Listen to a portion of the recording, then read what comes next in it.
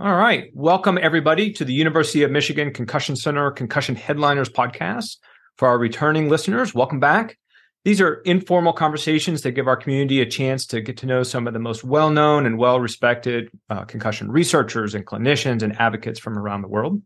My name is Steve Brolio. I'm the director of the Michigan Concussion Center and pretty excited to be your host. Today, we've got a great one for you. Dr. Kristy Arbogast is the Director of Engineering for the Center for Injury Research and Prevention and the R. Anderson Pugh Distinguished Chair of Pediatrics at Children's Hospital of Philadelphia. She's an internationally recognized expert on pediatric injuries, specifically biomechanics, injury causation, and the effectiveness of safety products for children, with a concentration in safety of children and youth in motor vehicle accidents and pediatric concussions. She received her undergraduate degree from Duke, a master's and PhD from Penn, and in 2014, she was awarded an honorary doctorate from the Chalmers University of Technology in Gothenburg, Sweden, for her leadership in the field of child safety. Kristy, that is a long list of parlements. Congratulations to you, and thanks for joining us. Well, thank you for having me, Steve. All right. So I'm going to start off with kind of a high-level picture, and then I'm going to back it up and try to get to know you a little bit more, let our listeners know you a little bit more. Who, in your mind, who has been the most impactful person in your life? Oh, do I have to pick one? We're going to limit it to one, but maybe we'll leave room for later on. You can expand out. How's that? I think probably the most impactful person was probably my mom, because I think she has and continues to demonstrate that, as a little girl, I could do anything, and has kind of been behind me all the way. We were just talking last weekend about who would have ever thought that this would have been your career, Kristy. And I think that kind of embodies it, that I've done things that really excite me and nothing was ever off the table. I like it. So let's roll that back a little bit. Where did you grow up and what was that like? And then what was maybe as a child, what was the influence of your mom and parents and I don't know about siblings in the household? Yeah, so I grew up in central Pennsylvania. In a relatively small town, Williamsport. It's where the Little League World Series is, if any of you are Little League baseball fans. The town I grew up in and the high school I graduated from was pretty small. I think there were like 120 in our graduating class. Relatively rural area. People that graduated from there mainly stayed there. So me going away to Duke was a big deal. And I think that that's really part of who I am, because I got exposed to people that had a different background than I did, that went through different paths, and I think it's left an imprint on me. And siblings in the household? I have a younger brother, Mark, who's 5 years younger than me, and so was my mom, my dad, and my brother, and they raised two engineers. My brother's an engineer as well, so. Okay. Is he biomedical or does he do a different type of engineering? Industrial engineering. Okay. And then what about your parents? What did they do while you were growing up? They're both school teachers. My mom taught elementary school reading and my dad taught high school math. Okay. It's a nice balance. Yes. The literature side and then a little bit of the STEM side there. So that's right. Pets in the household? No, we were a pet-free family, and that has carried on to my adult years, much to the chagrin of my children. If I remember correctly, they're all out of the house, so I think they can have their own now if they want. That's right, and one of them does. Actually, both of them do, so it's on them now. Fair enough. So, sounds like you grew up in a smaller town. I'll just say in a different era than the modern era. Maybe some little more freedom to kind of roam and explore. Did that, or maybe something else, maybe left a lasting imprint on a favorite memory? So I think one of the things that has really probably influenced my path, and I think about whether I would allow my kids to do this today. Starting the summer after my sophomore year in high school, I worked at an ice cream shop about 45 minutes away from our town. We lived there. There were a bunch of young women like me who lived there. We, lived above the ice cream shop and worked the ice cream shop in the day. And I think that independence and growing up and kind of being responsible for yourself, and getting up and going to work every day without mom or dad kind of poking at me to say time to go to work, I think really allowed me to grow up. Was that your first job, or did you do things before that, maybe a little closer to town, home? No, that was primarily my first job. I think I was a waitress on and off earlier, kind of in high school, but that was my first real job. Favorite flavor of ice cream? Coffee ice cream.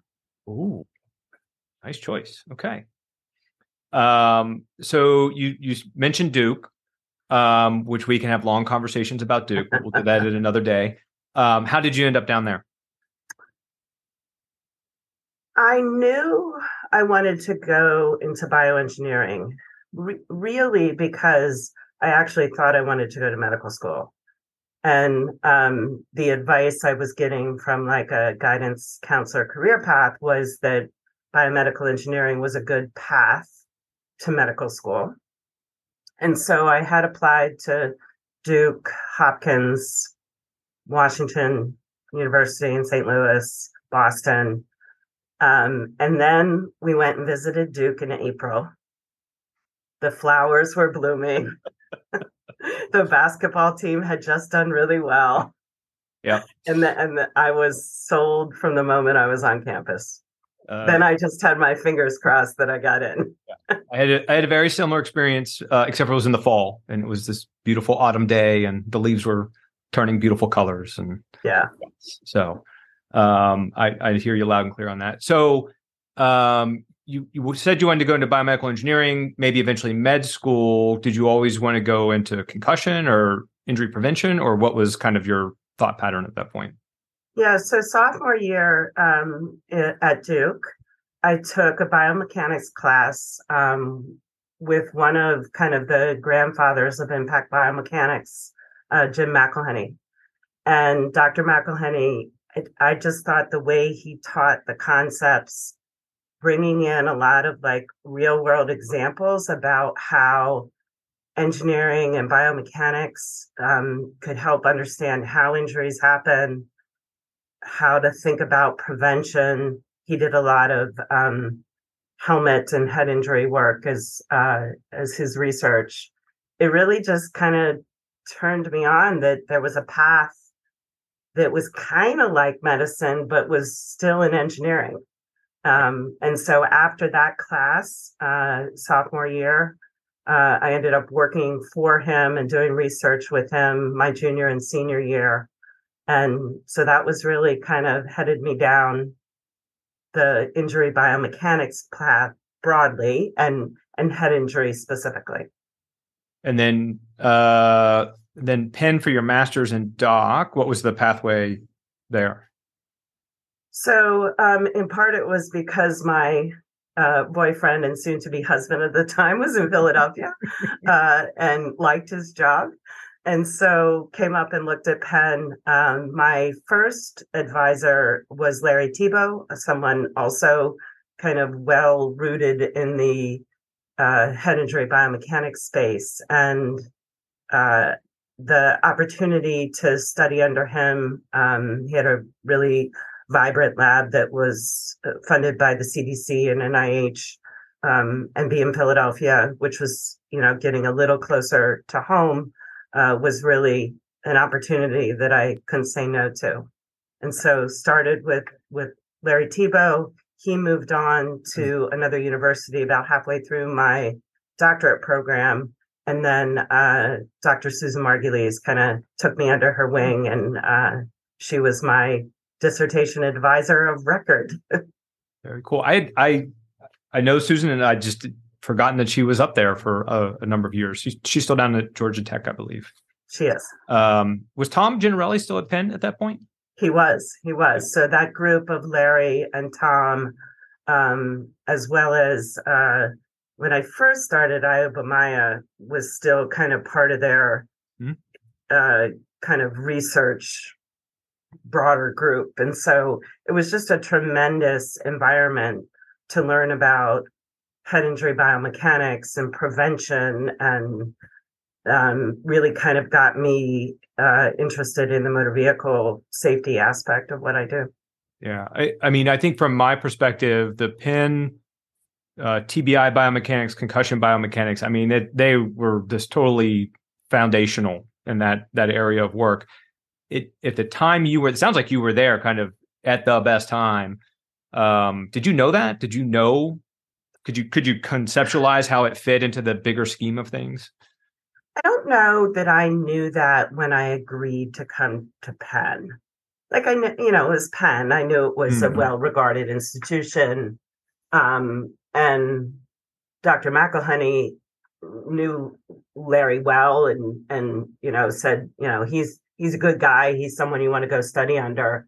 So I thought I was making a good decision, but I think it was really over my time there where, when you go to find those seminal articles of the introduction of your dissertation and they're all done by people at Penn, you catch on pretty quick.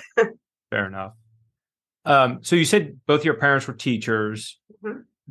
What was the environment in the house that they created that influenced you, to go in the direction that you went in and, really become who you are today? Yeah, I think obviously having parents as teachers, the academic side of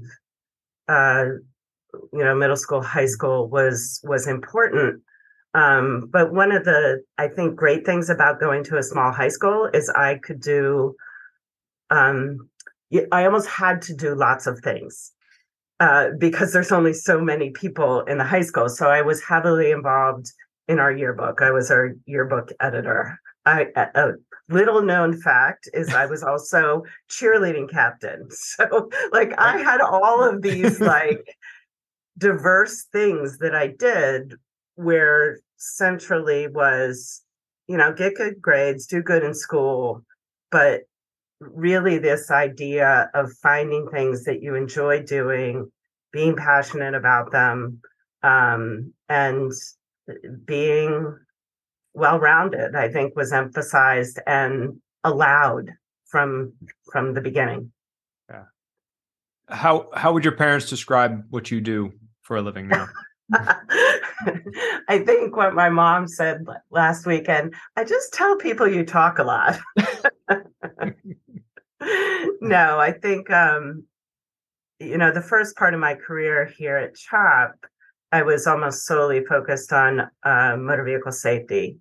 And so I think the idea of understanding how to protect kids in cars was something my parents wrapped their head around and could describe to their friends of what I do. And now the concussion piece, which is really kind of the second half of my career, I mean, there's just so much on concussions in the lay press. It's actually a very accessible scientific topic that both my parents and others can easily relate to, because there's so much discussion about it on ESPN, in the newspapers, wherever. Yeah. And so when you were doing the motor vehicle work, was that TBI in children in motor vehicle accidents, or just general injury? And then my next question is going to be, how did you make that transition over to concussion and more sport concussion? Yeah, so it was much broader than just TBI. When I came to CHOP, Dr. Flora Winston and Dr. Dennis Durbin were starting our injury center here with a large grant from State Farm Insurance. And that program, which ran for 11 years, was really a child-specific injury surveillance system, crash surveillance system. So we partnered with State Farm and used their crash claims to identify kids in crashes, and then initiated both epi work as well as kind of crash investigation biomechanics work to really understand how kids were injured in crashes, how they were protected. And then part of my role was interfacing with the automotive industry and sharing those results with them so that they could improve their products.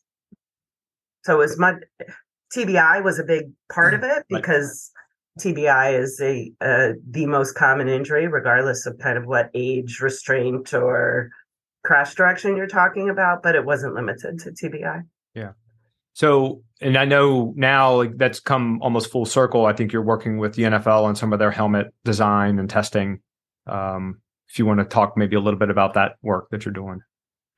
Yeah, so I think my evolution away from kind of broad motor vehicle safety to concussion specific and sport concussion, I think was probably influenced by a few different things. One, I think it was my kids getting older and playing sports and just being around that environment where people are talking about concussion and how it happens and what can we do to prevent it. And then I think the other piece that influenced it is, part of the challenge when you think about protecting kids in cars is understanding what are the maybe engineering measures that lead to injury. So whether it's acceleration or force or, whatever metric we're talking about. And there was so much discussion at the time about concussions sustained on the sports field. They happen all the time in motor vehicle crashes, and we weren't even talking about them. The thresholds or injury metrics that the automotive industry was focused on, maybe rightfully, was more moderate to severe brain injuries, but there wasn't even an acknowledgement that, hey, maybe that same concussion we're worried about on Friday night on the football field, we should think about how we design our child restraints and seatbelts to prevent it there as well. And so I think the kind of commonality between how injuries happen in a car and on a sports field kind of link those two things together, and realizing that the sports field provided a convenient laboratory to kind of study how these things happen, that you could extend the findings to motor vehicle crashes. Right. And it's a lot easier to censor up a football or a hockey player than it is a child in a random vehicle going. That's right. So, yeah. Do you like what you do? Do you enjoy your current setting and position? I love what I do. And I think there's kind of maybe three things that have kept me in essentially the same job for 26 years. One is I love the applied nature of the work. I love thinking about the findings. And so what does that mean we're going to do? I like working with industry. I like working with policymakers to think about what's the kind of motto of our injury center is research to action to impact. I like that action to impact part. I like the multidisciplinary nature of what I do. I work with scientists from a variety of different disciplines, not just engineers. And I think I learned so much from them, and hopefully they learn a little bit from me. And then I like working with messy real world data. When you collect data on the sports field, or you're trying to figure out what happened in a motor vehicle crash, this isn't some carefully controlled laboratory study where you've, got tight controls on every parameter. It's kind of messy, and you have to kind of sift through it and understand what it's trying to tell you. And so I think those three things kind of characterize my whole time here at CHOP, and why I really enjoy coming to work every day. Very cool. So if you could remove all the barriers, all the constraints, including money, what project do you think you would work on and why? That's an interesting question.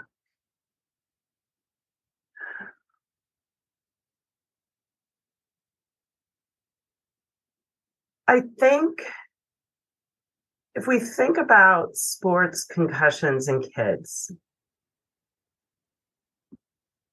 we from a children's hospital perspective see the tremendous value of sports.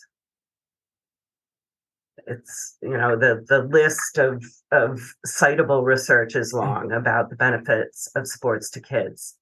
I think ensuring that what we know about prevention from the very highest level of elite sports gets translated down to kids, and kids of all communities. We have a new project where we're focused on some of the disparities in concussion, and in preparation of writing that grant and in preparation of startup of that project, it really is interesting to understand the perspective of youth sports, not from well-resourced suburban communities. And so what do we know about prevention, whether that's equipment, whether that's team structure, like with a safety coach or something like that, whether it's even parent education of what a concussion is. How do we ensure that those aspects of prevention are equally available and accessible to all? So I don't know what that study is per se, but kind of paring down or summarizing prevention in an accessible way, that it's available to all. Yeah, much needed work. So I hope you get your grant. Be cool. So you're a crazy productive researcher. You have a lot of other titles that I didn't mention in the intro. Are you a morning person or a nighttime person? Absolutely a morning person. Yeah. What's that routine look like? So it's changed a bit since the kids are out of the house. But I'm a 5:30 waker upper, and am at work definitely by 7. Okay. And the morning is my productive period. I'm not very functional after 9 p.m. Fair enough. I feel like I know the answer to this next one, but coffee or tea? Coffee. Yeah. And black, cream, sugar, all the above? A little bit of milk and one Splenda. All right. I like it. All right. We'll make it I got a couple a little more fun ones here. When you were a kid, what age did grown-ups seem to be? I don't know, probably like 35.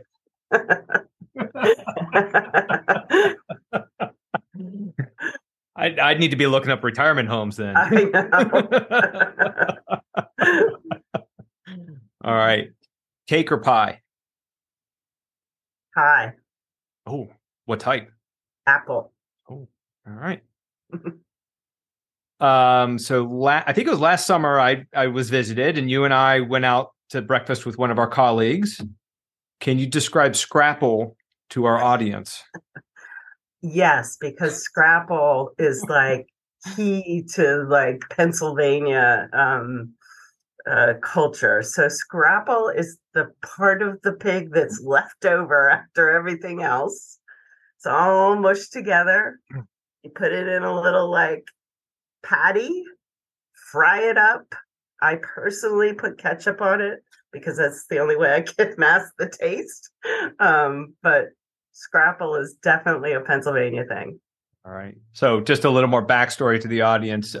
We went to a lovely diner. I don't remember the name of it, but it was featured in a movie. And Scrapple was ordered for me because it is such a part of the Eastern PA experience that they insisted I try it. So that's right. We aren't known for our health foods between Scrapple, cheesesteaks, soft pretzels.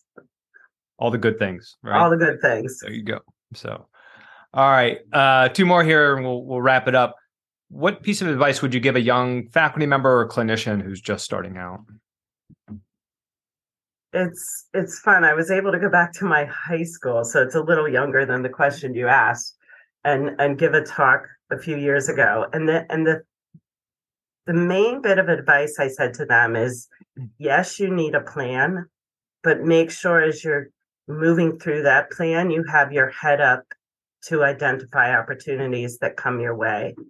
Some of the work that I'm doing with the NFL that you alluded to, that wasn't like I didn't set aside that I was going to do that. It was an opportunity that came my way that I had my head up enough to say, that sounds interesting. Let's see where that goes. Don't be so stuck on your, plan you made when you were 18 years old.